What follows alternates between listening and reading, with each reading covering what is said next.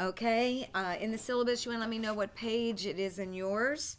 How do we hear the voice of God? It's page 48 for me, so that might give you a little bit of close direction there. Discerning the voice? And oh no, how do we hear? It was right after what we did last week. This is the first week I've brought mine, so. Yeah, it's good because then when you go to take notes, it's. Last week was stirring faith to prophesy was the last thing we went to. 36, she said. What is it? 36. Page 36. Okay. Father, in the name of Jesus, I just thank you and praise you for who you are. I thank you that we are your sons and daughters. We're hearing your voice and we're going to walk in obedience to your voice. Lord, I just thank you that by your grace, by your power, by your authority, Lord God, you are investing into us in such a way that we will take our lives and invest them into others. Lord, we just thank you that the kingdom of God is expanded in us as well as through us. And so, Holy Spirit, come and be the teacher today. Give each person personal revelation, Lord God, as I teach. But Lord, I just thank you that the Holy Spirit is bringing that quickening in the name of Jesus. And I thank you for it in Jesus' name. So, okay, I love this. Now, 1 Corinthians 12:1. Now concerning spiritual gifts, brethren, I would not have you ignorant. That means he wants us to gain the knowledge about spiritual gifts. Because isn't it true? Anything you have knowledge of, pardon? It is on. Everything that you have knowledge of empowers you. You know, why do we get an education? We get an education so that we have the tools we need to accomplish a specific goal or a specific objective. And so we have to have the knowledge of what the Word of God says concerning spiritual gifts, so it builds our faith. Faith comes by hearing, and hearing by the word of God, right? So the more understanding we have of spiritual gifts, then we are able to discern for ourselves our role, how God uses us, determine how he speaks. That's why we do the quiz in the beginning all the time, because those are all simple principles that literally unleash inside of us a confidence to release the voice of God. So we don't want to be ignorant of spiritual gifts. Now, look, number one, the Holy Spirit will speak to our human spirit. And I had him bring in a blackboard for me this morning because this is so huge, because we need to understand in 1 Thessalonians 5:23, it says, I pray your whole spirit, soul, and body be preserved blameless, right? So we are a three-part being. You all know this, right? So we have a body. Now, I am not an artist, but this is my body, soul, spirit, man, and we have a section in there. We might get to it all on the baptism of the Holy Spirit in the prophetic manual, and you'll see my little three-part man in there, all right? But we did that on the computer, so it looks a little better. So this is our body. We have a soul, and I'll put it there just for our soul. And what is our soul? It is our mind, our will, and our emotions. Our mind is our thinking capacity, right? Our will is the choices we make. Our emotions are the results of how we think. So our thinking, decision-making ability, the executive part of our life where we make choices. You know, God never overrides our choice, does he? He's wanting us to love him and serve him and follow him by a choice of our will. And that is so powerful. I mean, he worked on me for years. It took me till I was 21. I hit the rock bottom. I said, okay, God, if you're there, do something in my life. And you heard the story. He rushes in. He delivers me. He does so many beautiful things in my life. And I start a journey. But he was waiting for me to make that choice to open the door, right? Behold, and this is talking to the church, behold, I stand at the door and knock. If you hear my voice, so that's the first step, we have to hear his voice, and we have to discern his voice, Then I'm going to come in. We're going to hang out. We'll fellowship. I'm going to teach you amazing things, you know. I'm Melody's paraphrase, of course. All right, so body, soul, and spirit. Okay, this is our spirit man. Now, let's look at this scripture. In 2 Corinthians 5:17. Therefore, if any man be in Christ, he is a new creature. Old things are passed away. Behold, all things are new. So the fact is, God is our creator. The creator God made every human being in his likeness, correct? He created every human being with a body, with a soul, and with a spirit. And until we know Jesus, our spirit man really is controlled by the kingdom of darkness, correct? Now, we can make choices. We can resist evil. I mean, have you ever met non-believers and they are almost more godly in their actions than some believers? Why? Because literally woven in our soul, you've heard me teach this, woven in our soul is love and validation, because that's what came from the Creator. God is love, and He created every human being, every part of us, our body, our soul, and our spirit, to be love. And that's why whenever we do anything contrary to love, it causes emotional suffering. So whether we're saved or we're not saved, when we walk in ways that are contrary to love, contrary to truth, contrary to life, all right, when we do that, it brings emotional suffering. And I'll tell you, when we don't know Jesus, we do not have communion in a way with the Spirit of God to teach our soul. We inquire of the Lord. I've talked so much in the class about we need to inquire of the Lord. Why? Because the Holy Spirit dwells in us. So before we know Christ, we are not born again. Darkness encompasses our spirit man. Death. Remember when Adam and Eve sinned? You know, the moment they ate of that fruit, they died. Where did they die? They didn't fall over dead. Their minds still worked. Where did they die? Their spirit man. This is basic salvation teaching right here. Their spirit man died. They were alive unto God. Now they have died, right? And that immediately affected their soul with shame, fear, control, right? And then their body became mortal. Their body was not mortal before. Their soul was not tormented. Isn't that right? Yeah. So you think about this. So when we got saved, what happened? We received Jesus. We believe Jesus came. He died on the cross and He rose again. And what happens? We become a new creature in Christ. The Holy Spirit comes to dwell in our human spirit. It is brand new. Man, my mind might be messed up and I'm still a work in progress, but I'll tell you, God had to do a lot of work on me from when the moment I said, God, if you're there, do something in my life to bring me to this point. Because my soul was a mess. And so it was a journey, a lifelong journey. Guess what? None of us have arrived. We're still in this lifelong journey of our mind being renewed by the Word of God. And remember, the Word of God is the Holy Spirit in written form. Correct? The mind of God. The Word of God is the mind of God in written form. Right. The Holy Spirit is the mind of God in quickened form. And so when we got saved, the Holy Spirit came to dwell in our human spirit. So this is us now, correct? So when you look at this, the Holy Spirit will speak to our human spirit. Right here, here's our human spirit, right? It's born again.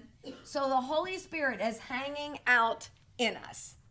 Think about this. So I got saved 76, what's that, 44 years ago? So The night I said, God, if you're there, do something in my life, that was 44 years ago. So I've been hanging out with the Holy Ghost. He's been living inside of my human spirit for 44 years.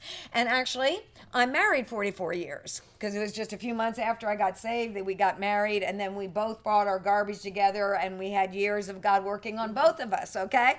And so I've been married for 44 years. Well, I'll tell you, my husband, if somebody asks him a question and say, what do you think about doing this? Or the kids come and say, hey, Pap, why don't we do this for Christmas? He'd say, oh, that would be great. Your mom would love that. Or no, don't even think about it. There's no way she's going to do that. He knows me because he's been living with me, hanging out with me for 44 years, right? So we've been hanging out with the Holy Spirit, and whether we were aware or not aware, the moment we received Jesus Christ, my sheep hear my voice, and the voice of a stranger they don't follow. The Holy Spirit is living in us, quickening on the inside of us the mind of God. And then when we go read the mind of God in written form, he makes it alive on the inside of us. Prophecy is the mind of God in verbal form.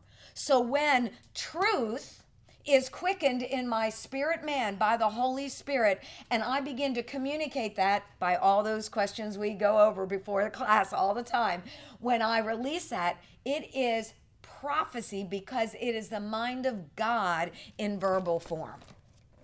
And we've got to recognize if our mind is renewed by truth, it aligns with the heart of God and it aligns with his character. So if our mind, we have the thought and ways of heaven, what happens? We can take the thought and ways of heaven and communicate it. And guess what? That is the mind of God in verbal form, which is simple prophecy, edification, exhortation, and comfort. But there also is the voice of the Holy Spirit. And the Holy Spirit will quicken in us. And that's where there are words of knowledge, words of wisdom. That's where there are the gifts of the Spirit. And we're going to go into the gifts of the Spirit because we don't want to be ignorant of them. But when that is quickened on the inside of us, it is like saying, go for it. I'm making this alive on the inside of you. You can step out. I just gave you a word of knowledge. You can step out and you can pray for that person knowing it is my will to heal because I revealed it to you. I quickened that on the inside of you. We can walk and pray for anybody anytime for healing, right? Because that's the truth. And we can make a conscious choice to do that, and God will honor his word with signs following. This is his word. And if his word rules and reigns in my soul, I can step out by faith. I don't need a thus saith the Lord because I got the thus saith the Lord in written form, right? Yeah. But when the Holy Spirit quickens something on the inside of us, that is the Holy Spirit speaking to us at a specific moment in time with a specific purpose. And so really that's what you think. This is what the whole prophetic track is about, being very aware when the Holy Spirit is quickening something on the inside of us so we can respond to it. So when they all prophesied over your son, they know the truth. And they went through all the grids that we talk about in the beginning of every class in our quiz. They go through that. But they were listening, inquiring for the Holy Spirit to quicken in their spirit man. They wanted to hear the voice of the Holy Spirit because they knew if it came from their spirit man rather than from their thinking. That's why we love to prophesy over people we don't know, because we don't have to deal with what we know, the knowledge we have. The only information we can get about someone when we don't know them is what the Holy Spirit reveals. That's why you can't look in the outward. You can't assume, oh man, they don't have a ring on. They mustn't be married. And the Lord says, I'm bringing an amazing husband for you. I'm married. I've been married for 20 years. I just don't wear a wedding ring, right? We can't look at the external, right? And so, a lot of people do that. Actually, this is neat story. I just read this thing on Facebook, and it was a little article about a waitress. She went in and she was treating this homeless man, or this real poor person, appeared homeless, just with the respect, when most people treated him terribly. And, I might have the figure wrong, but here, she valued the person when everybody else judged according to the outward man. And he gave her something like $1 million tip or something like that. Come on, guys. So the moment we start processing, it hinders our ability to be sensitive to the quickening of the Holy Spirit. Make sense? Okay. There is a voice from the human spirit, and there is a voice from the Holy Spirit. So you notice the Holy Spirit dwells within our human spirit, and our human spirit is alive unto God. I've been hanging out with the Holy Spirit for 44 years. It's like I know him. I'm aware of how he talks to me. I'm aware of when he causes something to come alive on the inside of me, and it's not based upon goosebumps. Goosebumps might be a byproduct. It's not based upon anything external. It's just that I've been hanging out with him, that I'm aware when he's stirring something on the inside of me. And something, revelation, knowledge, instruction, whatever, just drops in my spirit. That's like this morning, I was just getting ready to go, and my mind thought of Timothy. And it was, okay, and go get books for both her sons. I didn't hear it for Catherine. I didn't hear it for your daughter, And so I get books for her sons. So I said, okay, went in there, got books, and I brought them.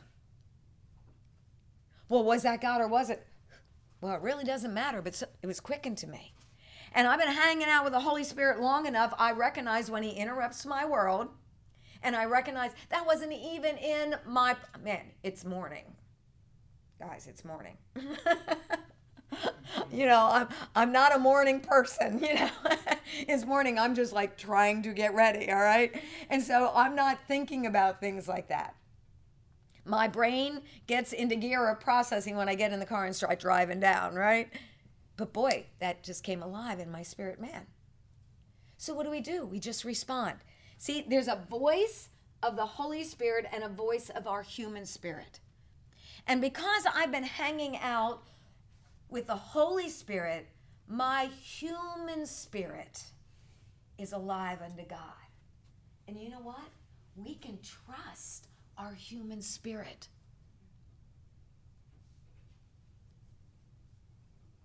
Because the Holy Spirit dwells in our human spirit. And one of our big, it's down there, Hebrews 5:14, but strong meat belongs to those who are of full age, meaning mature, who by reason of use. You might be naturally prophetic, but if you don't by reason of use judge what you bring to the table. I have been around individuals and they say, oh, I see when you were 6 years old, you did such and such. And you go, no, I don't think every day. Well, I know I heard God. Like we think we got it all together and we know exactly. I've heard seasoned prophets say, when you were 6 years old, and you go, no, okay, well, this might, it probably doesn't apply, but this is what I was feeling. Or when you were 6 years old, did this happen? And you go, yeah, okay, now I know. See, they tested what they were feeling and sensing by just asking a simple question. I think we get into trouble when we think we have to prove people that we are so holy, we hear God so perfectly. Come on, guys. By reason of use, our senses are exercised to discern. And one of the most noble things is when we will acknowledge when we missed it. All that says, it doesn't mean, what makes a false prophet? That they make a mistake? What makes a false prophet is lack of character.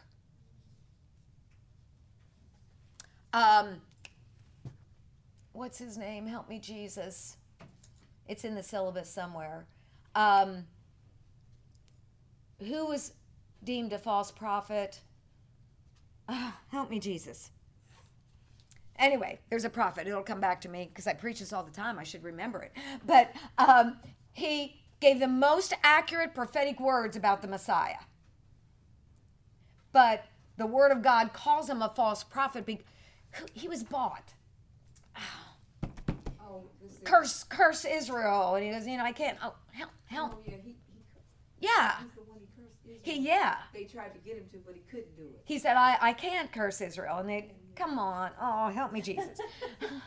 Don't you hate that? But anyway, we'll find that guy's name. But anyway, here he was. He gave the most accurate prophetic words about the Messiah, but he was deemed a false prophet because he did not have God's character. He was bought. Come on. Hey, if I have to do this and betray Israel, I'll do it. He was bought. So it's not that we are perfect. What makes me have knowledge on this isn't whether or not I can remember this guy's name. No, really think about it. It's who? Balaam. Yes. Is that Balaam? Yes. Yes, he's hired to curse Israel. Yes, okay, there you go, Balaam. So he had the most accurate prophecy about the Messiah, but he was deemed a false prophet. So it's not because a person doesn't make a mistake. It's because they carry the character and the nature of Christ. And so it's very important that we remain very humble because we're not all that. Without him, we can do nothing. Come on, guys. Yeah.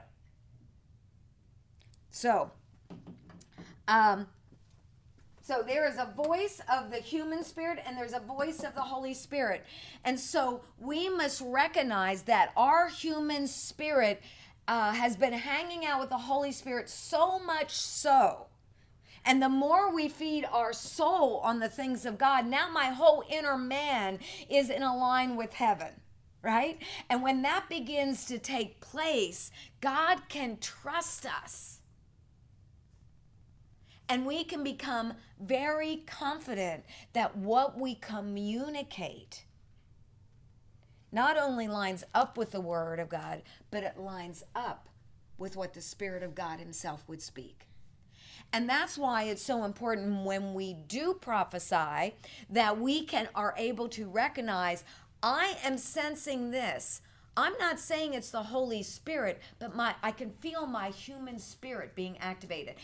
When you pray in spirit, if I pray in the spirit, pray in tongues long enough, when I do it, I begin to feel it so strong in the depths of me. That's my spirit man. My spirit man is coming alive. My head doesn't understand it. It does not communicate to my mind or my thoughts, but my spirit is coming alive because I am just tapping into that. Now, when my mind can partner with my human spirit in alignment with truth, do you realize the power, the authority, the impact that I can make? So the fact is, now my body will come along for the ride, correct? But my inner man, so there's a big difference between our inner man and our outer man. That's why we cannot judge according to the flesh. That's why I can't look at you and just, oh man, I just know that I know this woman is called to do this, this, and this, because I've seen other women that look just like you and they're called to do that too, so that must be God. No, see, that's all in the thinking. It's all natural. But it's being able to go beyond that and being sensitive to your human spirit as well as the Holy Spirit. And just like I said, my husband knows what I'm going to think about certain things. Someone comes up and they say, well, I think God brings sickness. And you go, well, because this happened and this happened and this happened, I think God brought sickness. You know what we got to do? We got to go back to the Word of God. Correct? Yeah.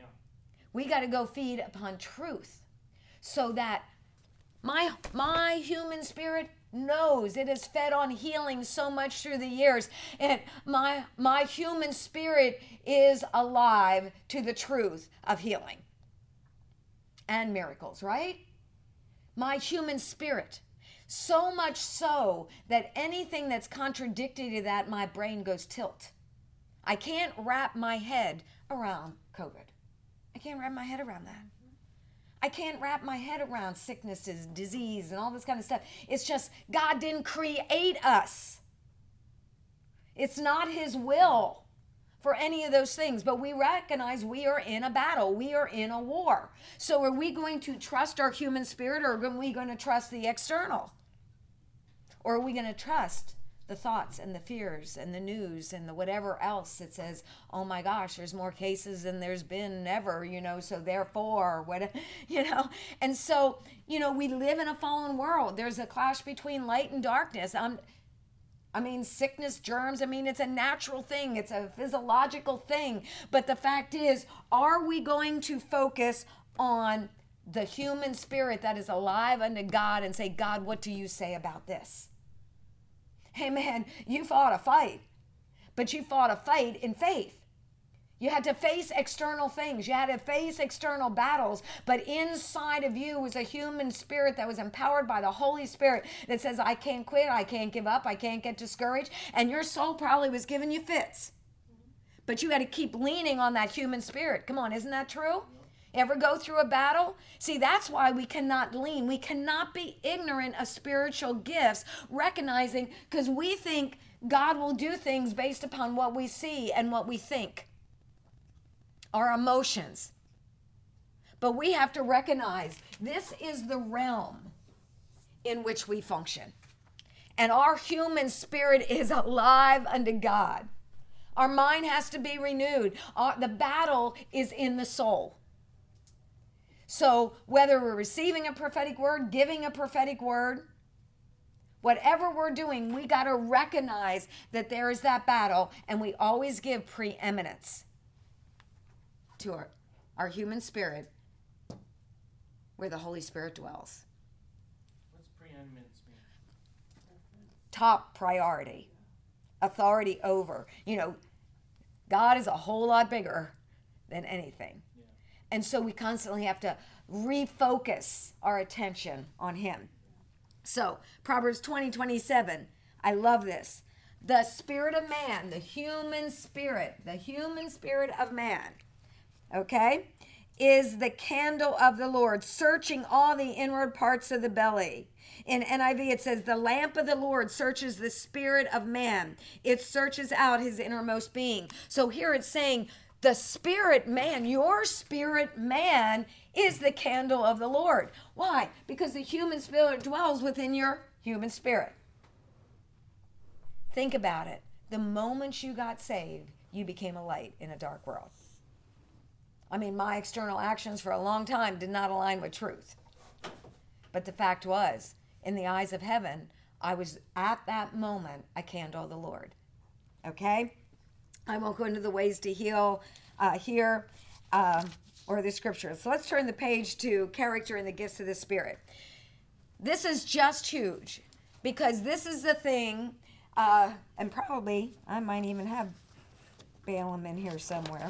But the fact is, character is the key.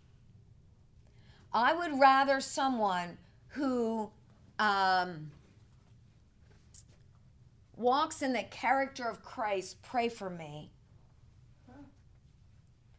than one that is so knowledgeable they're critical of everybody that doesn't know what they know. Or they're critical of people that don't carry the grace or the anointing like they do. Come on. I want the character of Christ.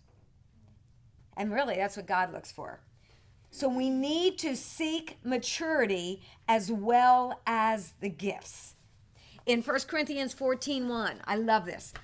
Follow after love. What should we follow after? Love. Who is love? God is love. So our effort should be in following love, which I put in there, mature Christian character, and desire spiritual gifts. Man, God wants us to desire, covet to prophesy, right?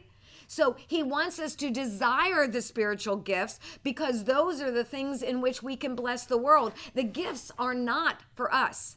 If I have a word of knowledge, it's not for me, unless he's telling me where to find my keys or something, But really, the gifts are for what we contribute to our world, right?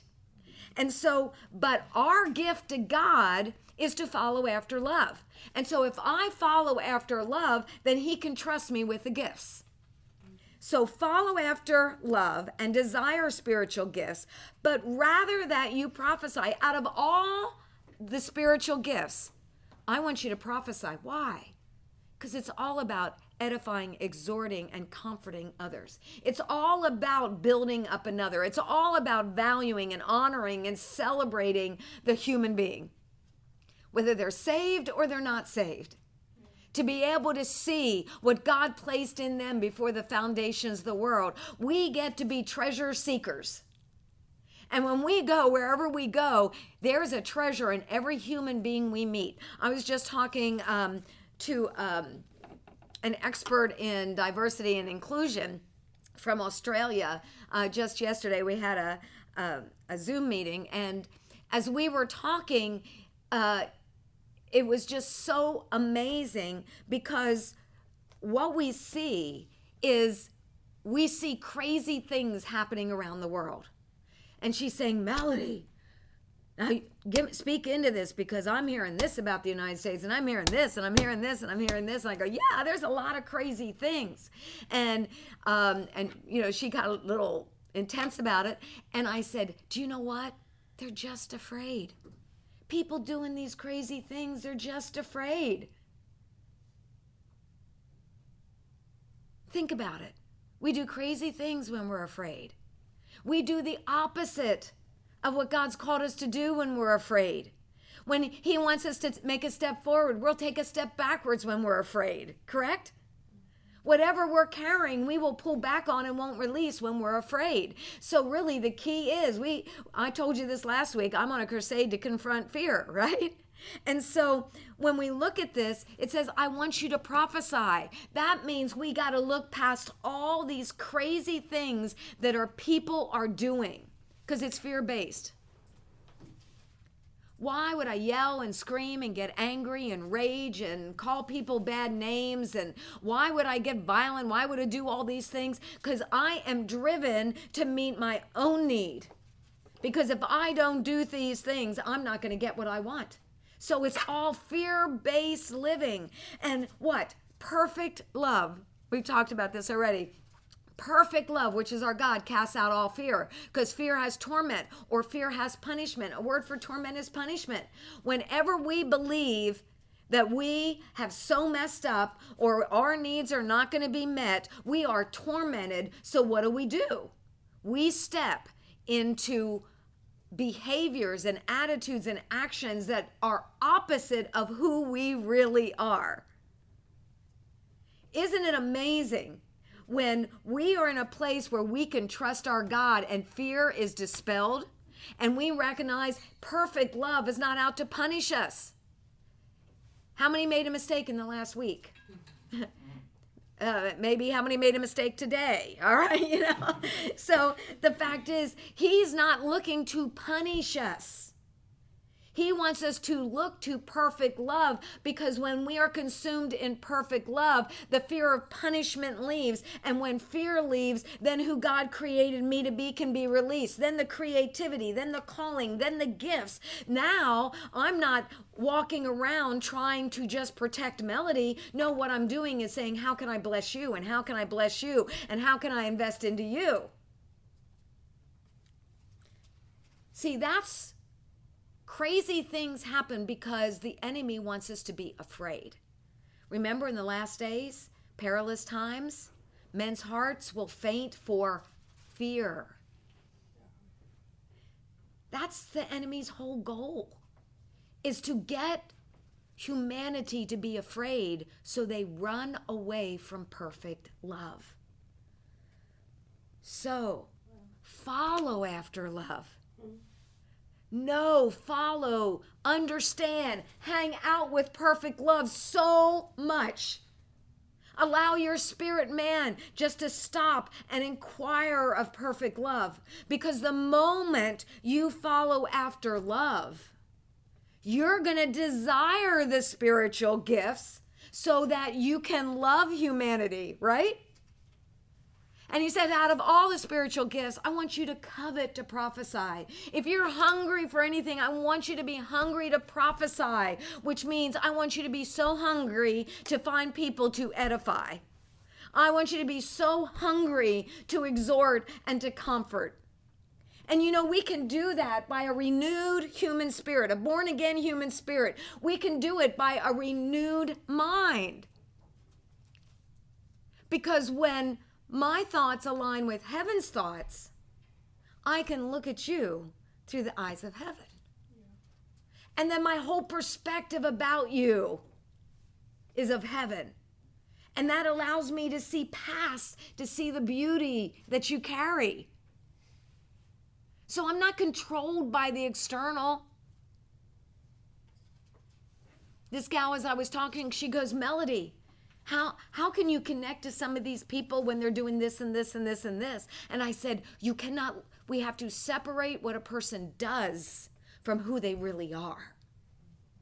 And when we start speaking into who they really are as a valuable human being, it's going to resonate with them. It's going to start to heal the way they think about themselves. Because the fact is, when I can love me, I can love you. When I can celebrate what God's put inside of me, I'm going to look for people to celebrate. Come on, this about gets rid of every problem we can have.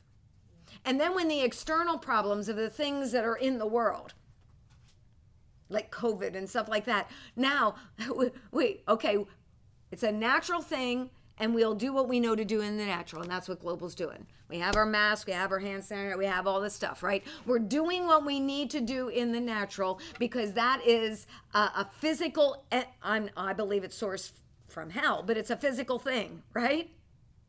But the fact is, a human being is eternal. A human being is made in the image of God, and God is looking for people that will love people like he loves them. And we'll all fall short of that all the time. But that's our goal. That's our objective. That's our finish line, right? Yeah. So he says, I want you to prophesy. I want you to be those that exhort and comfort and edify and encourage. Come on, I want you to be those. You're in the grocery store. You don't have to preach them a sermon. You just say, I just want you to know, you're just so beautiful. I love your smile. Oh, thank you. Actually, someone from my mom's doctor's office called, and they call all the time. But anyway, she called and she goes, do you want this? And I said, oh, no, that's okay. And then I just stopped because, she was just doing her thing, and she didn't have an attitude, but she wasn't like a positive. And I said, hey, before we hang up, I want to thank you so much. You guys go out of your way to call and to care. You don't have to do this. And I really appreciate how you demonstrate that you care for the patient. And she goes, really? And she just lit up. She goes, man, nobody ever tells me anything like that. That is because her job is to call these people who really don't want to be called, And she just lit up. It doesn't take a lot to demonstrate value. There's a situation I'm going through right now. And I've been talking to Katie about a specific, that's my right-hand gal, about a specific situation. And I said, one, we have to deal with this, but we got to keep our value meter high. What the actions of this individual aren't the best. But when we deal with it, we've got to keep our value meter high. Because if we keep that value meter or love meter or whatever you want to call it, or, lining up with perfect love, we got to keep that high so we can lead in that situation effectively. Every parent has got to keep their value meter high when their kids do crazy things. Isn't that right? We correct the action. We don't attack the person. Why are you always doing that, man? We just attacked him. We have just labeled them who always does the rebellious thing. No, we got to keep the value meter high. I don't understand why you did that. This is not you. You are, and you tell them the opposite of that, right? We got to keep the value meter high. This scripture, we just go through this so fast and we ignore it and go, no, we just want to practice the prophetic. Come on, guys. We've got to have the right foundation so that when we practice the prophetic, whether we have a perfect prophetic word or not, whether it's inspired by our human spirit or by the Holy Spirit himself, the fact is, it is going to be something that so empowers a person and draws them to God, not away from God, to see their value and see their worth. So we follow after perfect love. Paraphrase, we desire spiritual gifts, and if we're gonna desire one, we want to prophesy, to exhort, edify, and comfort. We should have understanding in the gifts. Now, concerning spiritual gifts, I would not have you to be ignorant. I already shared that one. We can grow in the gifts, and this is the important thing. Where we start is not where we're going to end up. At first, you're almost afraid to say, it's like, I feel like the Holy Spirit is saying that he loves you. We're almost afraid because, man, if I say God said it and he didn't say it, man, I'm going to get the hammer from heaven, come down and zap me, That's why. Does it align with the word? Does it align with his heart? Okay? So, having then gifts differing, we might not all prophesy the same way. It doesn't have to look like Melody. It doesn't have to look like Kim. It doesn't have to look like it doesn't have to look like, name a prophet. Come on.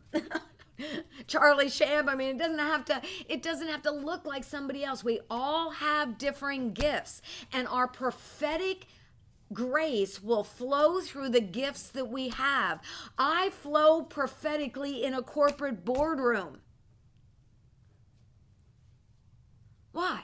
I have a gift for corporate boardrooms. I love it. I'm on a high. I feel just as much anointing. I can't say, I can feel God. Can you feel God? No, I don't do that. I'm joking. Okay. I feel the anointing. And I've learned through the years that I'm almost more prophetic there than I am in, probably because I've raised up so many people to be prophetic, that I'm not back in the prophetic team when I raised up the prophetic teams, Now I don't have to be back there every week, so they prophesy so much more than I do. And but I get in a corporate boardroom, or last night I just did a coaching call with an executive, and man, God was just showing up. I was just applying things to his marriage, and I don't know anything about his wife. I don't know anything about his wife's CVI. I don't know anything about anything that I do. But I said, okay, for instance, and I was using these examples. He goes, oh my gosh. And it was prophetic. And while I'm going, I go, I'm being prophetic right now. Okay, Lord, you're speaking to me. I wasn't even trying to be prophetic. The fact is, if we follow after love, I can't get off the scripture. If we follow after love and we desire spiritual gifts and we're going to take it into our sphere of influence, we will edify, we will exhort, we will comfort, we will give hope to people. This guy was freaking out because I was speaking into situations and giving him solutions for his marriage in the most unique way. Yeah. And at the end of 2 hours, okay, it was about a 2-hour coaching call, and about an hour later, he just said, my wife wants to do the CVI, and my wife would love to have a session with you because I told, her all this stuff, and she could not believe it. But see, that wasn't from the CVI. Yeah. Like, how do I know about his wife from his CVI? Come on, guys. It's just a platform. Whatever God's given you to do, wherever you're at. You could be a waitress in a restaurant, and you could be prophetic there. Come on. Oh, I went to this restaurant. When I go to a restaurant, I do a lot of customer service stuff. So wherever I go, whatever I do, I look at things through a customer service. If I hire someone to come and do something in my house, I look through a customer service lens. Because I teach on that, valuing all of humanity, right? How are we going to treat? And people will pay more for somebody they trust than to get somebody in if they're not secure that they're going to do it the right way. Come on. I won't go into my customer service stuff. But anyway, so I was in this restaurant, and this gal, man, she was having a bad day. And here I am, and it was a little church. All this little church ladies, we're in this thing, and we're all there. We're all happy being with our church family, and there's about 6 of us, and we were just doing our thing. And she's coming. She has her fingers in the glasses, like 3 glasses like this, plops them down, and I'm looking at this, and Melody wants to get irritated. Melody wants to correct this girl and teach her how to value all of humanity, right? So, and it's like, it's irritating me. I'm really off task today. There's 3 reasons why we get angry. You need to write this down. Doesn't the Bible say, be angry but do not sin? Yeah. There's 3 reasons why we get angry. And when we feel anger, frustration, irritation, whatever you want to label, it's anger, okay? When you feel that, go through these 3 things and you'll find it hitting one of those. Number 1 is when you feel shamed or devalued. If I come up and I say something mean to you, it's going to make you angry. That was wrong. What you just said to me, that's where offense comes. Man, they said this to me, and for 6 years, I'm still offended with them, because it started with anger and he turns to offense and everything else. So, shamed. Second one, our needs are not being met. If my needs are not being met, I'll get mad at God, I'll get mad at others, I'll get mad at my husband because he's not loving me like I want to be loved, or whatever. So whenever I feel my needs are not being met, out of my self-focus, I will get angry. And people might not be doing anything, but if I personally am struggling, I could walk around being angry just because the battle's on the inside of me, because my emotional needs are not being met, maybe my physical needs are not being met, my financial needs. Oh man, I'm struggling financially. God, I thought you said you love me. Oh, I got a story about that. Don't let me forget this. We move up to our area. We are living on $200 a month my mother was giving us. Stephen couldn't get a job unless he worked Sundays, and we were starting a church. We were a family of 4. We lived under poverty level for the first 15 years that we were there. And in those early years, it was $200 from my mom to try to live. And I remember I had $3. I went into the grocery store. And I'm getting angry, because I'm trying to figure out what I can get and stretch $3 to be able to feed my family on $3. And I'm looking around, these heathens, they had 2-3 half gallons of ice cream, which I was addicted to at the time. Ice cream in their cart. Their carts were piled full of these heathens. I don't know if they were heathens, but I remember thinking, these are heathens. Here we are serving God, and I got $3 lousy, and these heathens got ice cream in their carts. And I'm angry. I'm really angry. And I get home, and I sit down, and I know I have a bad attitude, and I go like this and go like, oh, and I just did it. Oh my goodness. I went like that, and here, I went right where I went. 38 years ago. This is weird. All right. Right here it is. Your words have been stout against me, says the Lord. Where are we at? We are in Malachi chapter 3, verse 13. See, some of our rabbit trails might be prophetic, and God wants this in you more than prophetic training. And we're almost at break time. Okay, so remember, I'm mad. I'm thinking bad about others. I'm complaining to God, even though I wouldn't attack God, but it's like, here we are serving God, and, I got $3 lousy. So I come back, and do you ever do that? Just go like that and put your finger down? That's what I did. And that's what I just did. Your words have been stout against me, says the Lord. Yet you say, what have we spoken so much against you? You have said it is vain to serve God. Oh man, am I getting convicted? I remember tears start running down my cheek, man. I was corrected by my daddy. You said it is vain to serve God. And what profit is it? What profit is it that we have kept? We are so holy. And I got $3 lousy. And what profit is it that we have kept his ordinances and that we have walked mournfully before the Lord of hosts? We are paying such a big price. And we had just spent the year prior going around the country, made $1,100 in a year, and we've got 2 babies. Each of them have one toy. That's all they have. My babies. Okay. And now we call the proud happy. All those with their carts full of groceries. These heathens. Man. We call the proud happy. And yea, those that work wickedness are set up. And they that tempt God are even delivered. Oh my goodness. You talk about a woman getting convicted. And there wasn't anybody else in the room, all right? But then he said, then those that feared the Lord spoke one to another. And the Lord hearkened and heard it. And a book of remembrance was written before him for them that feared the Lord and that thought upon his name.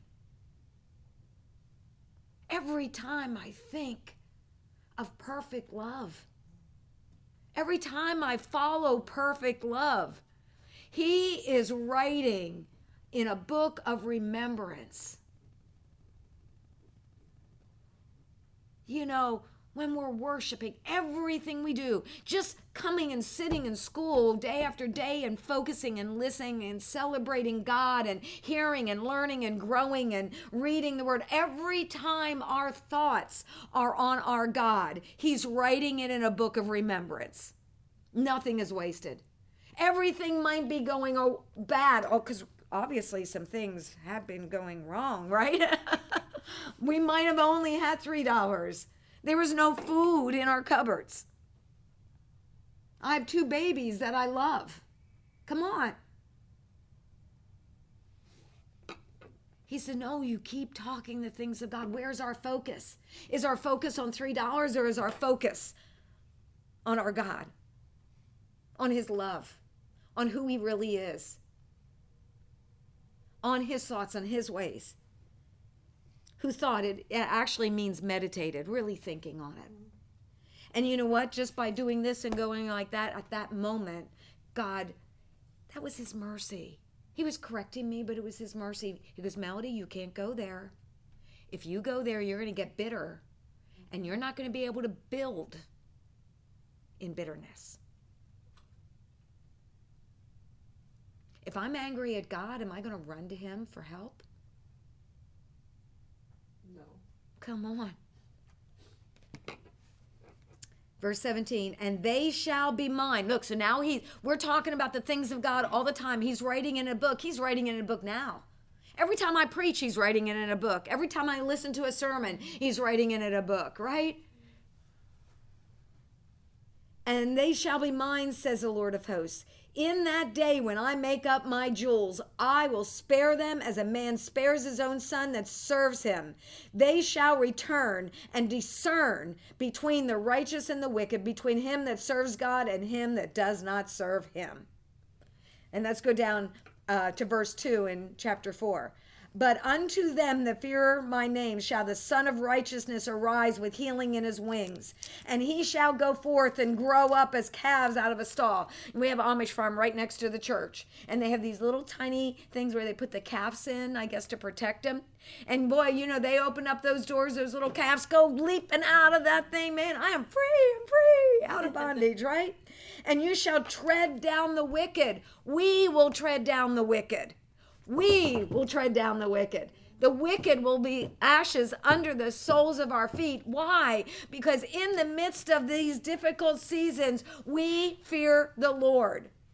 You know my definition. I don't want to do anything that hurts his heart. My right-hand gal, Katie, her definition is God is bigger than anything. Nothing is bigger than God. And so whenever I put anything, a problem, a battle, a struggle, an offense or whatever I put above God, I'm not walking in the fear of the Lord because I'm saying that's bigger than him. And you shall tread down the wicked, for they shall be ashes under the soles of your feet in the day that I do this, says the Lord. And then it talks about turning the hearts of the fathers to the children. But look at this. So anger. I'll let you go a little bit longer and break. Okay. So 1 is being shamed or being devalued. Number 2 is my needs not being met. All that came from my needs not being met. Okay. And I want to tell you another story, but I can't. Pardon? I thought somebody said something. The third thing is our convictions being violated. So when I saw that girl with the 3 fingers, in that violated my convictions of how people should be treated. So it made me angry. It wasn't like I didn't like her, but I wanted to educate her. And I'll finish the story when we come back from break. So feel free to take an extra 5 minutes. Well, that was good. That was really good. Thank you. Yeah. Oh. So let's finish the story. The gal with the 3 fingers in there. Okay, I'm getting angry. It's irritating me. And you know how you feel all those things? And the Holy Spirit quickened my spirit. And he said to me, she's very wounded by her father. And so, okay. So that means I know there's a demand placed on me to do something right now, right? We're here to obey. And so, Lord, what do I do? And so she came to the table, and it's this attitude. And I said, sweetheart, can I talk to you a second? And you could tell fear hit her because she knew what she was doing. And I just stepped away, and I said, you know what? You are just so loved. And, you know, I'm a Christian, and I know God, and I know how much he loves. And I just started saying, and he is a father who loves in a way natural fathers can't love, you know. And I just started talking to her about a heavenly father that loved her, and it wasn't a prophetic word, but it was very prophetic. And but I just talked to her, and you know, her eyes welled up with tears, and just thank you, thank you, thank you. And that, I mean, we were treated like queens, you know, after that. And then every time I had more food on my plate, I had more stuff, and I go, that I don't need, all right. And so, but she was just like, wait, my cup would get half empty, and she'd fill it back up, you know. She just was just so attentive. And every time she came over, she leaned down and said, thank you so much. Definitely, right there, what you said. What is the difference? That was not a prophetic word. But Well, I didn't say, and the Father loves you, and he says this, and did it in more the churchy type way, but it still was prophetic because it was divine inspiration. It just wasn't communicated in a church way or a religious way. Even though it was spiritual, even though I mentioned, you know, that I was a Christian, I mentioned that, you know, God, you know, our creator, our Father God, but I started telling her, and some of it, I know, was the Holy Spirit initially. But see, I told her things that came from my human spirit. Let me tell you about the nature of our Father God. And I said, oh, if you would have known me, you know, and stuff. And we just had this little talk. And it was just short. It was this short thing, maybe 3-minute moment. And it was transformative. So it was prophetic, but parts, I believe, were my human spirit because I was going on the truth.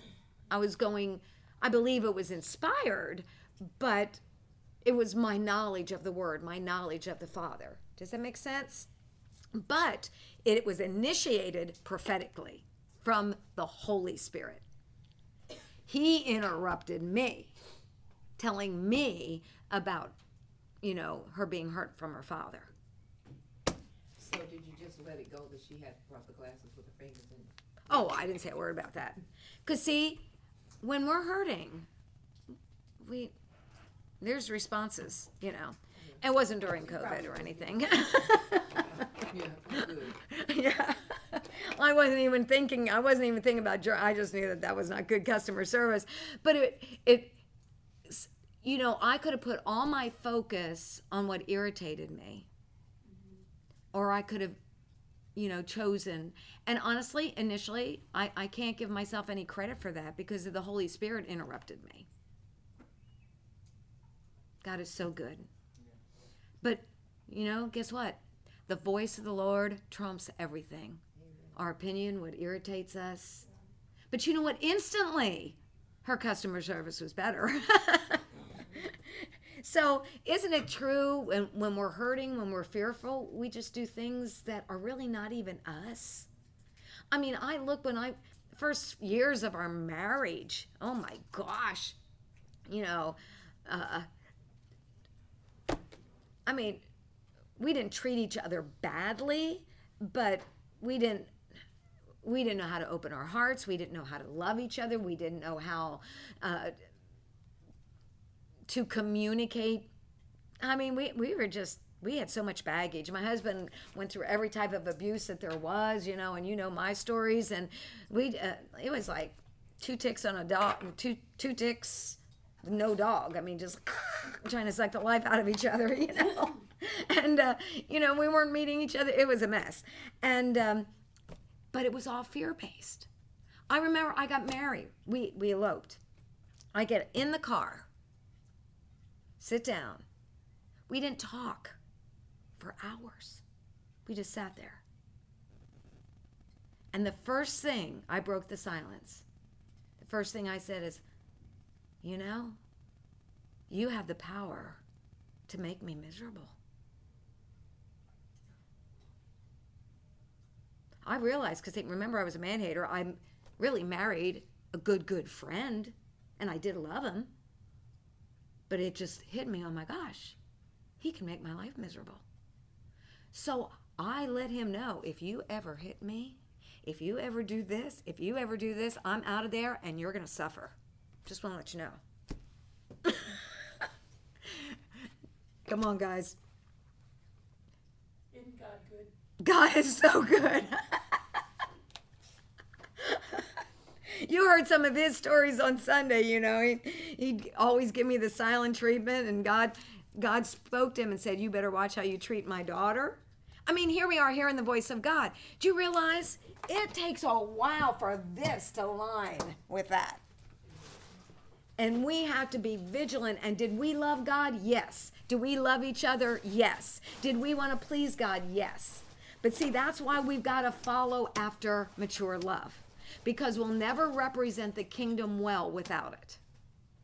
If there's any other reason that we do something other than love. And you know what? When God spoke to me, even if I wouldn't have done anything with that girl, that waitress, God was correcting me. He was showing me what perfect love looked like. You're judging her based upon the external, but you know what? I know what she's going through. And so I got a taste of perfect love, which shifted my mindset. And so we're all a work in progress. And so we got to get on so we can do some activations. So Romans 12:6, having then gifts differing according to the grace. What is grace? The divine ability, right? Divine ability, divine enablement. So the gifts that we carry have not come because we've worked for them. It's a gift that God has given us. So we can't take credit for any of our gifts. And those gifts are empowered by the Holy Spirit. So he gives us a gift, and he gives us the ability to utilize that gift to advance his kingdom. And then he rewards us when we do it. Isn't he amazing? Here's a gift. I'm giving you the power to do it. I'm empowering you. I'm giving you the grace to do this. And when you do it, I'm going to reward you, because whatever you sow, you reap. Oh my gosh. Isn't that something? So, the grace that is given to us, whether prophecy, let us prophesy according to our proportion of faith. So by reason of use, our senses are exercised. So the more we practice responding to the voice of God, the more faith we're going to build. And I talked a little bit about that last week. So I want to go very quickly into the gifts of the Spirit. Very quickly. First is just picture a hand. So here we have, when it comes to, where's them? Erase this. Okay, so there is the hand. 1, 2, 3, 4, 5. Okay, hand. There are the eyes. And then there's the mouth. Okay. So, the gifts of the Spirit are divided up into 3 categories. The hand is the power gifts, which are faith, the gift of faith, the gift of healing, and miracles. And the purpose for those things are delivering, performing, soundness, restoration, and unshackling. And these things are often because they're so awesome because it's like, bam, God does something that's so powerful. It is not drummed up by man. It's not just having faith. It is a gift of faith. It is a supernatural release of faith to do what we never could have done with our personal faith. It's a gift of healing. It's going beyond just praying, but it's a supernatural release of that healing. Miracles, the same way. Then we have the eye, which is the revelation gifts, which are word of knowledge, word of wisdom, and discerning of spirits. Their purpose is to discern, to perceive, to see, to reveal, and to understand. And then we have the voice or the vocal gifts. And I'm just giving you these. We'll come back to them later on. But the vocal gifts is basically prophecy, tongues, and interpretation.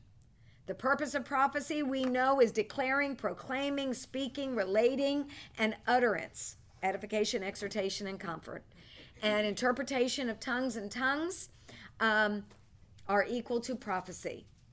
Wherefore I put you in remembrance that you stir up the gift of God. Oh, that's exactly what we do when we're doing activations. We're stirring up the gift of God, which is in thee by the laying on of hands. 1 Corinthians 12:11. But all these worketh that one and self-same Spirit, dividing to every man severally as he wills. You know, we can't drum this stuff up. This is what God puts inside of us. And when we are sensitive to the unction of the Spirit, then we know how to step out. And when we recognize the Spirit has brought that unction, then there is the faith to accompany that. Zechariah 4:6. It's not by might, it's not by power, but it's by my Spirit. So, what I want to do now, you're going to have to go quite a few pages. How many pages? I don't know. Try to go 3-4 pages and go to the vocal gifts. Maybe it's 2 pages for you, 3 pages. Do you see that? The vocal gifts? Page 41. Page 41. So, what I want to do, these are the 5 channels, and I'd love to get through. I won't teach them all in detail today because we're going to do activations with these as well. But it's very important for us to be able to recognize where our lane is in the prophetic. And so there's basically 5 types or 5 channels of prophecy. So the first one is the office of the prophet. Now, really, I'm teaching you. Now, I've had people who have stepped into the office of the prophet. They were called to be prophets in the prophetic track. I've done a lot of prophetic training over the last, 25 years. So there were some prophets. What? Right? There's some prophets, some apostles, some evangelists, some pastors, some teachers. Right? But I gotta teach. Well, maybe I'm going to do it right now because it's the next thing. See, you didn't even read it. That's right. So, Ephesians 4:8. Let me erase this so I can draw another picture.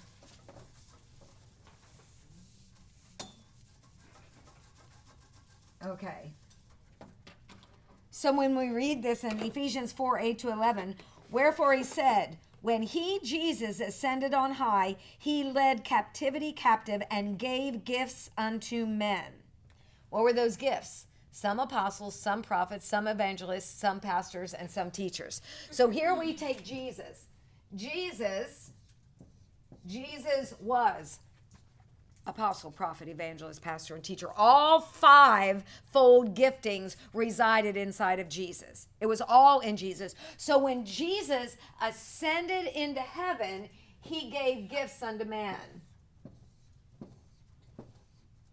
He gave apostles, some prophets, some evangelists, some pastors, and some teachers.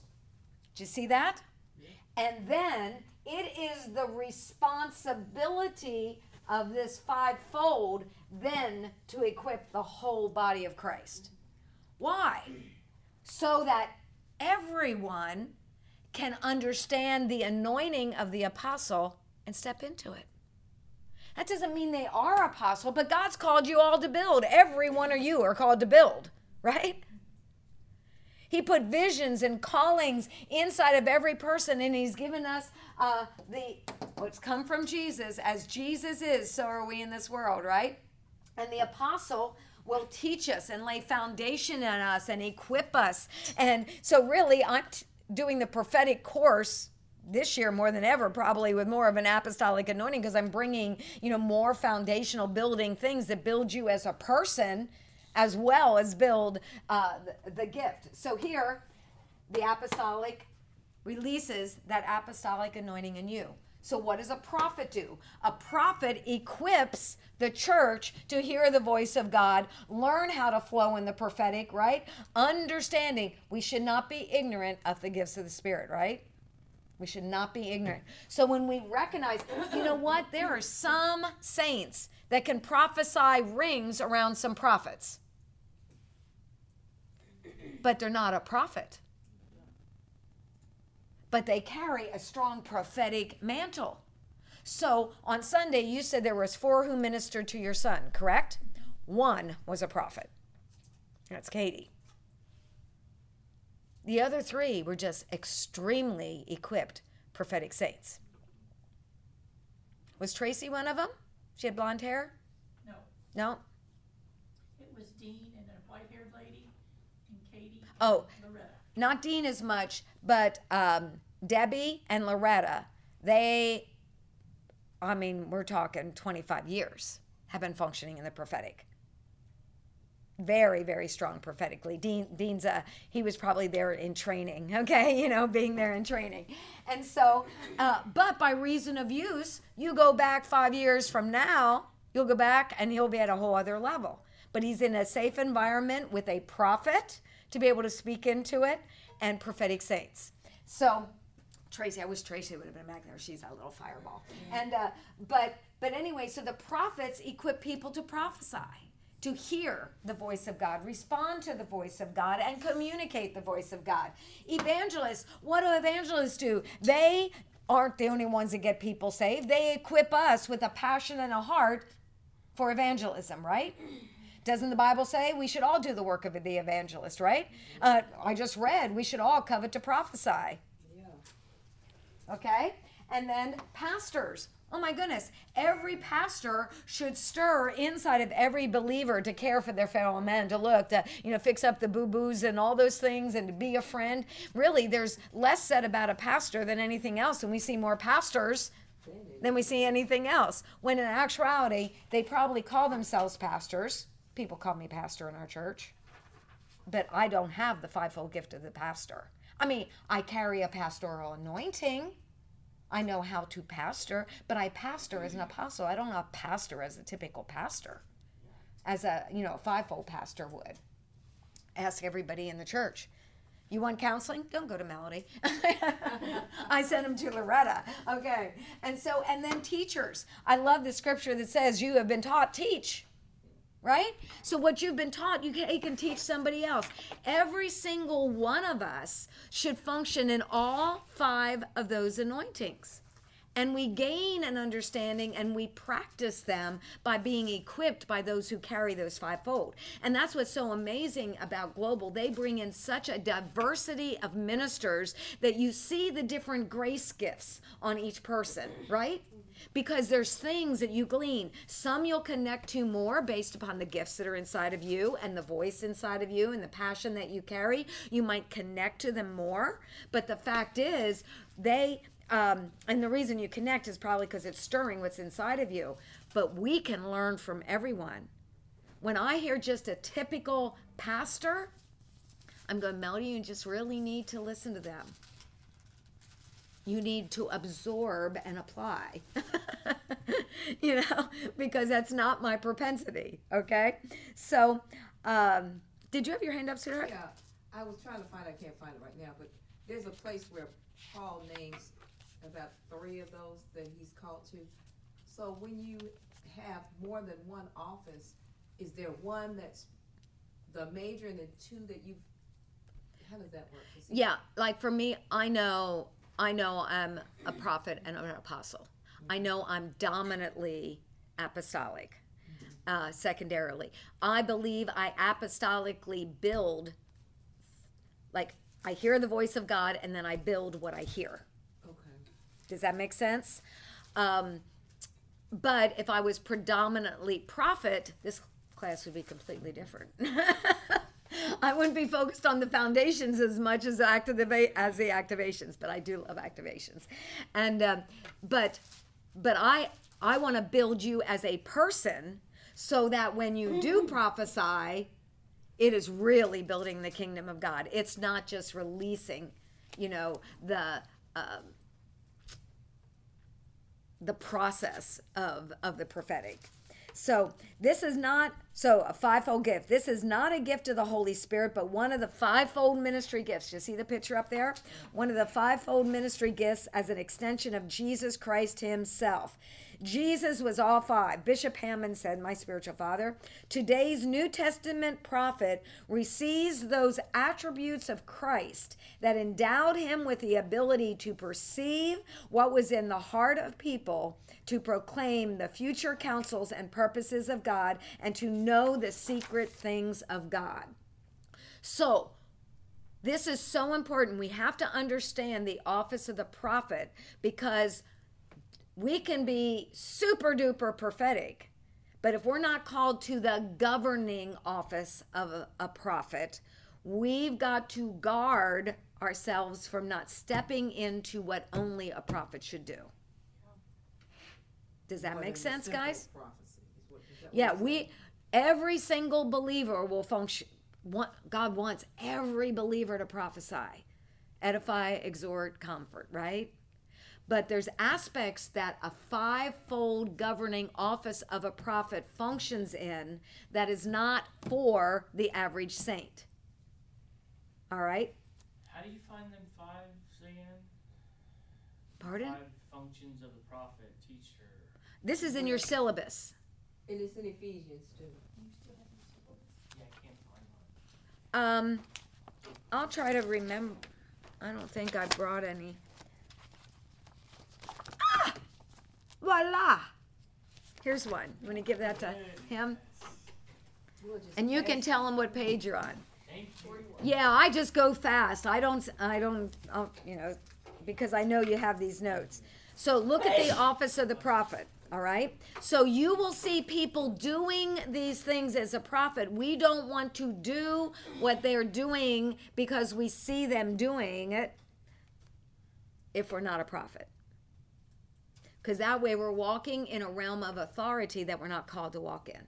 Do you ever see kids correct kids? No, I think it's the parents' responsibility. All right. So kind of just picture it that way. So the office of the prophet is a higher office, not in value, a higher office than the gift of prophecy. Their area of authority flows in providing direction. When you see a fivefold prophet, they will provide direction through their prophetic words. Okay? Correction. Guys, simple prophecy doesn't mean we go around correcting people prophetically. We're not flesh detectors. We're not looking for what needs to be corrected in someone, right? Say yes, I'm listening to you, Melody. Okay. Pronouncing divine decrees of God's judgment or blessing. We can bless. We can do that one. We'll decree God's blessing. But decree judgments? No. Moving in revelation knowledge. We can function prophetically with divine inspiration, but they function in a higher level of revelation knowledge. And, you can basically the scriptures, how Daniel, he was in Babel, he read the scriptures and he knew, and so he began to function in revelation knowledge, and he began to pray for the people to be delivered from bondage. So imparting spiritual gifts. anointing ministries, and partaking of the secrets of God. And so a lot of these things you can't drum up, but the two that I really, really, really want, well, three, is number one, number two, and number three. Providing direction. We don't want to do that. My sheep hear my voice, and the voice of a stranger they don't follow. You know what? I know, and I might even be in a position of authority. We led 150 churches, pastors, for 20 some years. I never once told those pastors what I thought they should do. I've been pastoring for a lot of years, and somebody comes and they just say, Melody, what's God telling you? And I say, what's God telling you? And I know I carry a mantle of the prophet. Why? Because my goal was not to get people to come to me for direction. I want them to go to God for direction. I want to equip them. I want to be the prophet that equips the saints, not just telling it. But there are prophets that they might not know you, and they can give direction. I mean, I've gotten those words, and I like that. I mean, my spiritual father, he's spoken into my life, and he is dominant prophet, and I've had dominant prophets in my life, and I've seen them, and it's valid, it's real, it is God. We just don't want to go there without the knowing that we are functioning in the office of that, and it's been confirmed by our fruit. Why do they have ordination? Because that's man's confirmation that you carry this.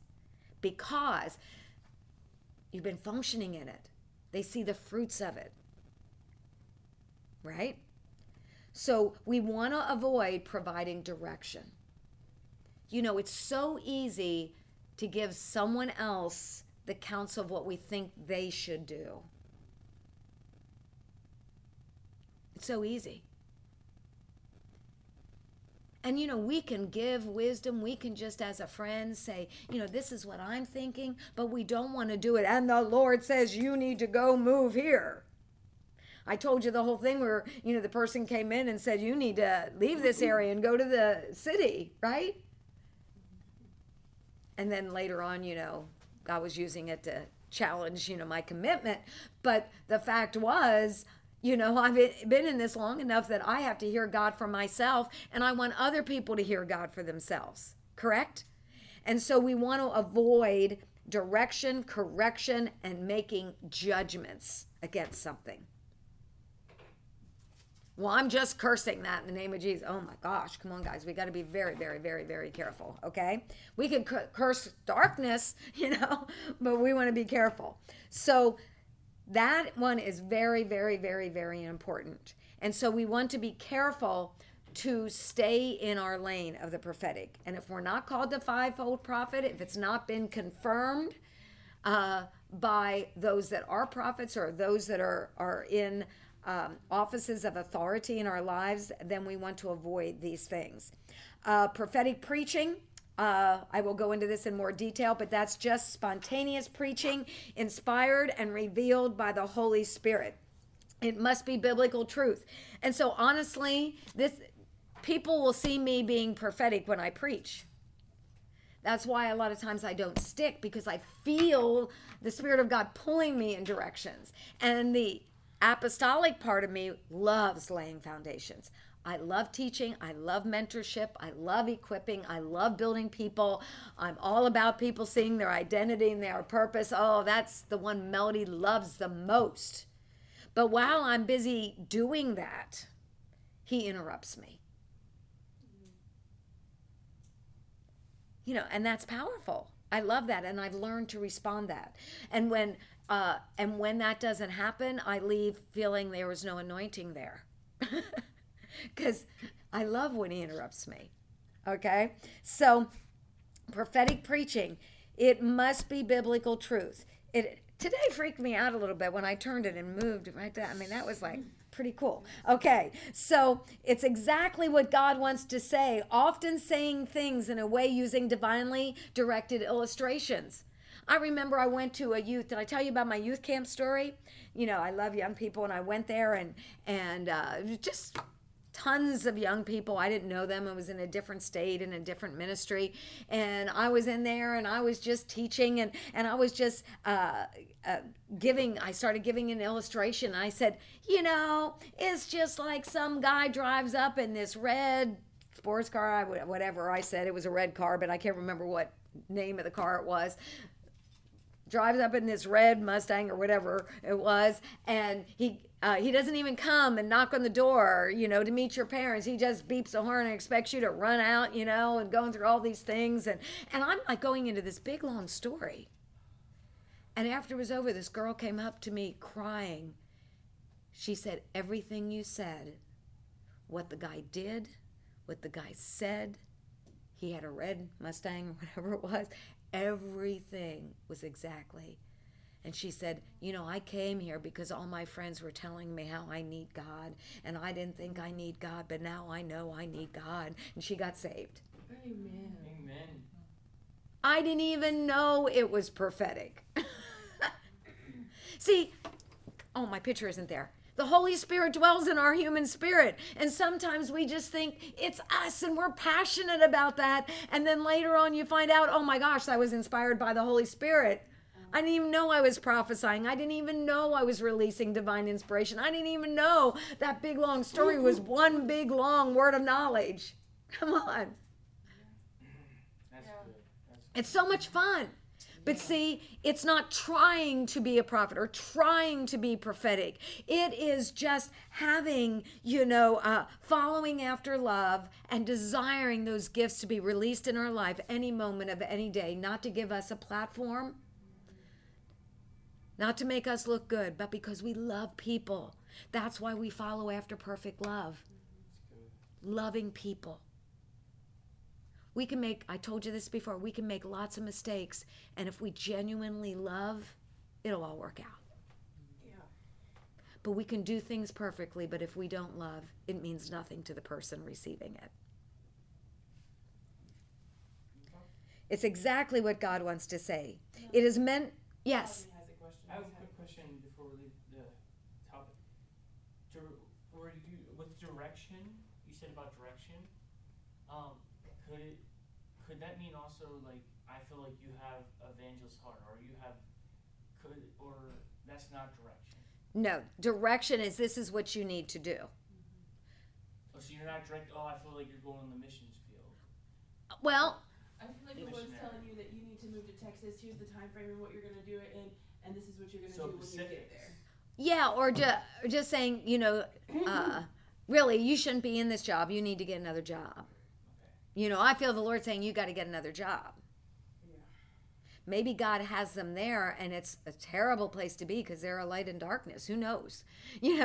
But the fact is to go and be telling people what they should do. Because the fact is, that's why I have trained all those people in our church. Never prophesy about marriage. Mm-hmm. Don't tell them, you're going to meet this guy and don't even go there. Don't prophesy who they're going to marry. Don't prophesy babies. Have them or not have them. You don't go there. Because the fact is, if somebody does something based upon you communicating something like that, thinking it's God, and one reason I have a conviction about that, you guys will never meet my brother. My brother, God saved, loved God with all his heart. And those in authority in his life came up and said, you need to marry this person.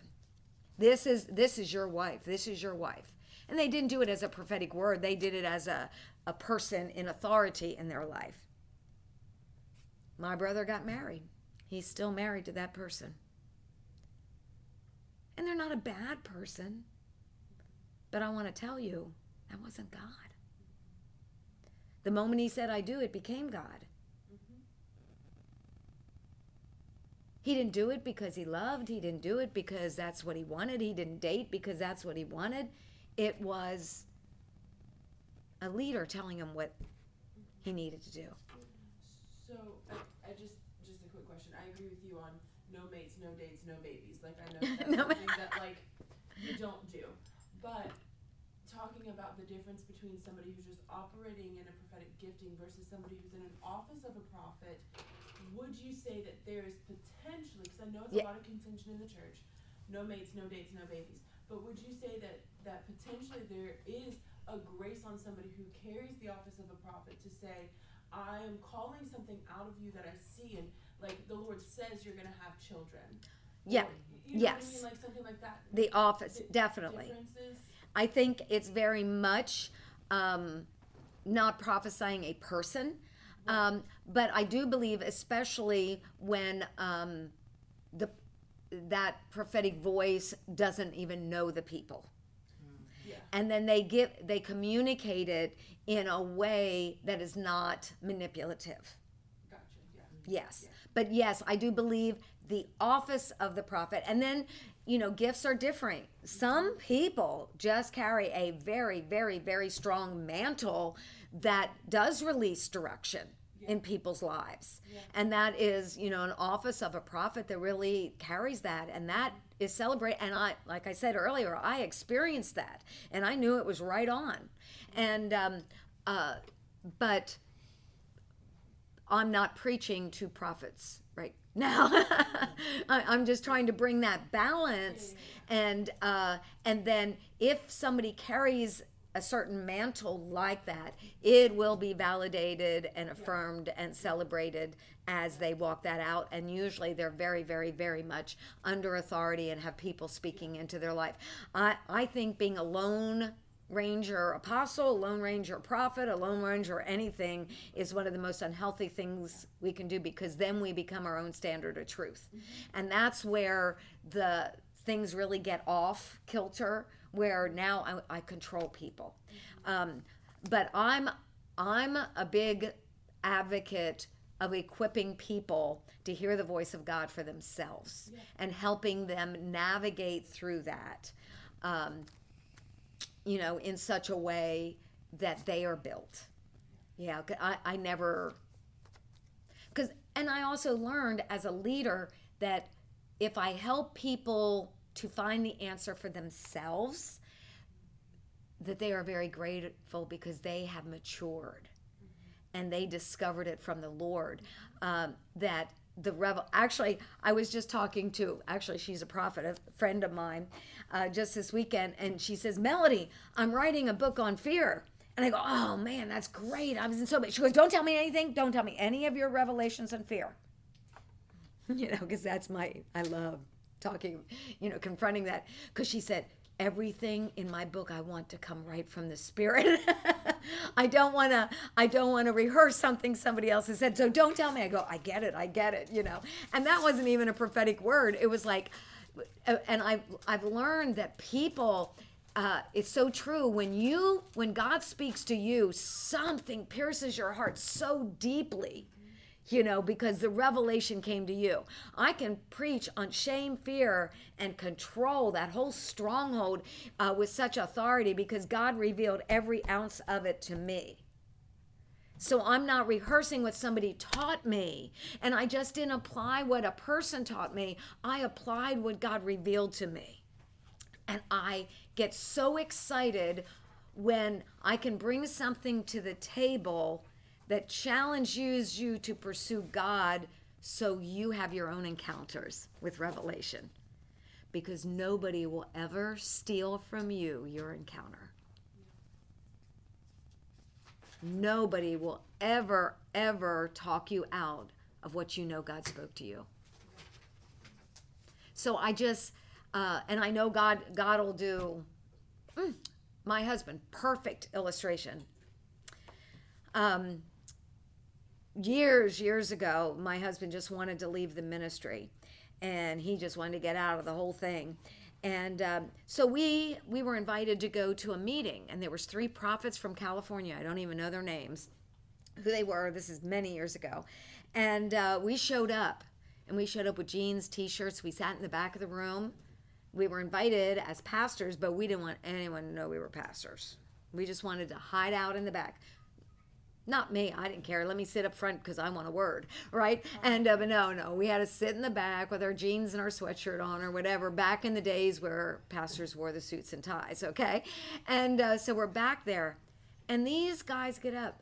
The first people they pick, that couple back there, and then come up, and these people, you knelt down when they prophesied over you. They like laid hands on you like this. And they went right to my husband and they said, question no longer am I called of the Lord. And how did I get into this in the first place? And how am I going to get out of this? And who's going to take over my place when I leave? I mean, word for word. Now, and that was very directional, wasn't it? Word for word of everything he was saying to me in the car driving there, word for word. And then they turned to me and said, daughter, you have been trying to talk to him and he hasn't listened to you, but I'm talking to him now. It rocks. I mean, I still had that. I didn't even think about that prophetic word for a long time. But man, I had that word memorized, And so that was very strong. It was corrective. It was directive. And, it immediately, he says, okay, God. Because he loved God. He just struggled with people. And struggled pastoring people. And so it was a painful process. But now we love it. Okay, that's where I'm at. It's meant for the people there right now at a present time. When I went on that big rabbit trail, when Alfredia said, yes, I needed that illustration. So at that time, specifically directed to the present, not applied to the body of Christ at large. So the fact is that might come out and it really affect the people right then and there. And somebody listens to the video after and it doesn't mean anything because it was for that people or a person. Any fivefold minister can flow in prophetic preaching.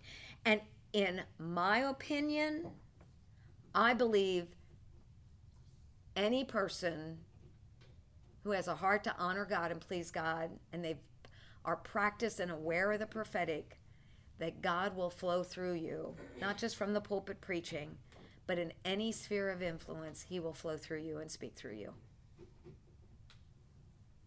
He will. I'm convinced of it. I've seen my grandkids do it. Didn't even know what they were doing.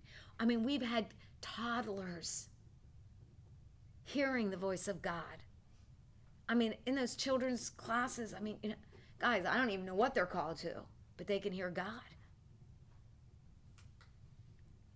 Prophetic presbytery. I won't go into that so much, but it's a third channel for prophetic ministry is the laying on of hands with prophecy by men and women of God who meet the qualifications of a presbyter.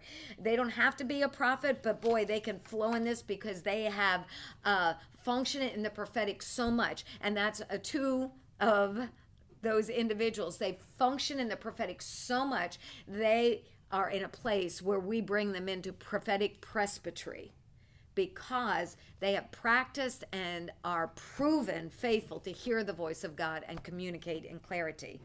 The gift of prophecy for all. Bishop Hammond says, we must keep in mind that the gift of prophecy is not the same as the office of the prophet. We spent a lot of time on that. Rather, it's an extension of the ministry of the Holy Spirit who dwells in your human spirit. I added those words. While the office of the prophet is an extension of the ministry of Christ. The gift is a body ministry function, while the office is a headship function. So all can prophesy because it's a body function. God put it in every believer to minister to one another.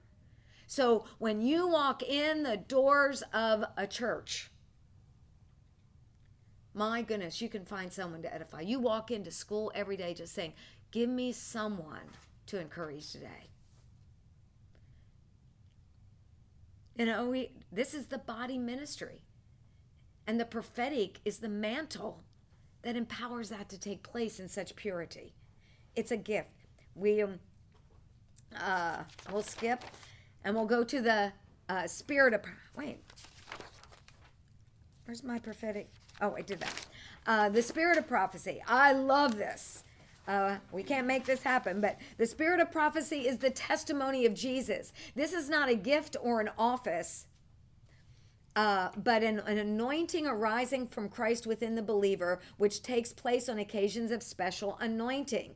When can we expect this? People who do not normally prophesy beyond edificate, and this is really good, Alicia, for this one too, is people who normally do not prophesy beyond edification, exhortation, and comfort may on occasions prophesy when the spirit of prophecy is present. Have you ever been in a meeting where there was such a strong mantle of prophecy that absolutely every single person could have got up and prophesied? We can't make that happen, but when it happens, it rocks. That's when the preacher never gets to preach, right? Because one person after another, people are moved in the spirit. You know, they might not even have any practice prophesying at many times, you know, but they'll get up and they might not know how to deliver it, but it comes with such power. And there's such confirmation and such validation of what's God saying and doing in that. When a mighty prophetic presence of the Lord permeates the surface, making it easier to prophesy than to keep silent. When people come under a company of prophets or under the mantle of an anointed prophet, you know what happens? Well, I'll get to that in a minute. Saul met a company of prophets and began to prophesy. Later, the Spirit of the Lord came upon Saul's messengers as they prophesied.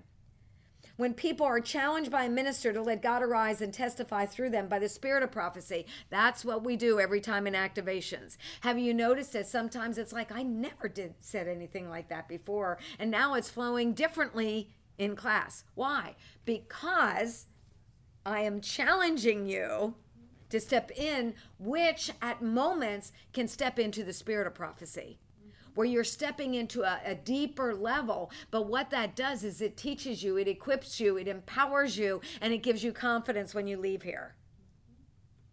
Okay? Bishop Hammond says, those who prophesy under these circumstances should not assume that they have the gift of prophecy or the office of a prophet. However, if they keep exercising their faith in this way, a confirmation by a prophet or prophetic presbyter may make known to them what extent they are called to the prophetic realm. And so, but every single believer can hear the voice of God and communicate the voice of God. And so I think we must be careful as a prophetic people not to pressure people into prophesying. Now, you're in a prophetic track, so you put yourself here, okay? But, you know, we don't want to necessarily do that unless someone has invited that to be there, right? Because in the midst of that, they can learn how they can hear the voice of God. But in the midst of all these things, even as we activate, we don't want to compare ourselves. It's according to the gift that's inside of us. So even as you listen to different ones prophesy, every one of you are so different. And like immediately, the very first, no, it wasn't the first class because that was on Shane, but the very first prophetic class, immediately I knew Rebecca was a prophetic intercessor. Just by the way she functioned. Immediately, I knew that her vein, that doesn't mean that God can do whatever he wants to in any way. But the understanding that her moments of the greatest revelation is going to be for intercession or in intercession. Direction from the Spirit of God, what to intercede for. And when she gets into intercession, how to intercede. So just like praying in tongues, we're praying in tongues. Our understanding is unfruitful. Our spirit man, God himself, is praying through us. Right. That rocks. Yeah. I love the baptism of the Holy Spirit. I love preaching on that. And that's why I put it in here. But it's so powerful because we are praying the perfect prayer. And when we don't know how to pray, the Spirit of God can pray through us. Yeah. But when you're a prophetic intercessor, you'll do that in English. I'll hear prophetic intercessors pray, and I'm going like, almost a jealousy, holy jealousy, rises inside of me. Because I'm just praying, I'm doing all this stuff, and then, okay, I hit it, so I just pray in tongues. Because I don't know what else to pray about it, so I just pray in tongues. But a prophetic intercessor can go and go and go and go. And man, they're hitting it. That's my Loretta. My life has been saved by prophetic intercessors. Because they know what to pray for, when to pray, how to pray. They are directed to prayer as well as through the prayer.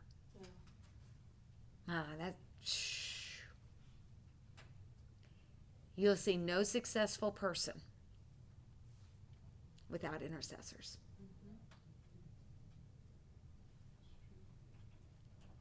We cannot go anywhere our prayers don't precede us. I tell you, Alicia, you flow with a prophetic mantle that as you step into that greater levels of revelation are going to come for the role that you play. And it's not just your ability to communicate clearly. Because some could say, well, that's just you. But in actuality, the reason it is just you is because of the prophetic mantle that you're stewarding in this season. Yeah. And so it's not exalting above or going below, but it's learning where that is and being very aware when God is stretching you. Mm-hmm. So, that's really, really, really important for you to know. And I got 3 minutes. So we won't do this till next time, but we're going to come back and really unpack prophetic presbytery, and then you all will be prophetically preaching. And you can't even prepare for it. You won't even know what you're going to be preaching on until I give you the opportunity. It is my favorite class of the year. When is that? When we come back from break. And I am like, so that's why I wanted to get it in by this week, but I've been too long-winded with you guys. And but it is just so awesome. It's my favorite because We're doing that today? no, when we come back from break. You don't have class that Tuesday. When we come back from Thanksgiving break, we don't have class that Tuesday. Yeah. No, it'll be in January. Oh, okay. Oh, January. Big I thought break it was your big today. break. Yeah. No, not come back today. No, because I need to teach on it a little bit before we go there. But what we're going to do today is prophesy according to vision for our activation. So we'll cut out and come back, and you brought all your stuff, so get ready to prophesy. Wait, where was? Oh.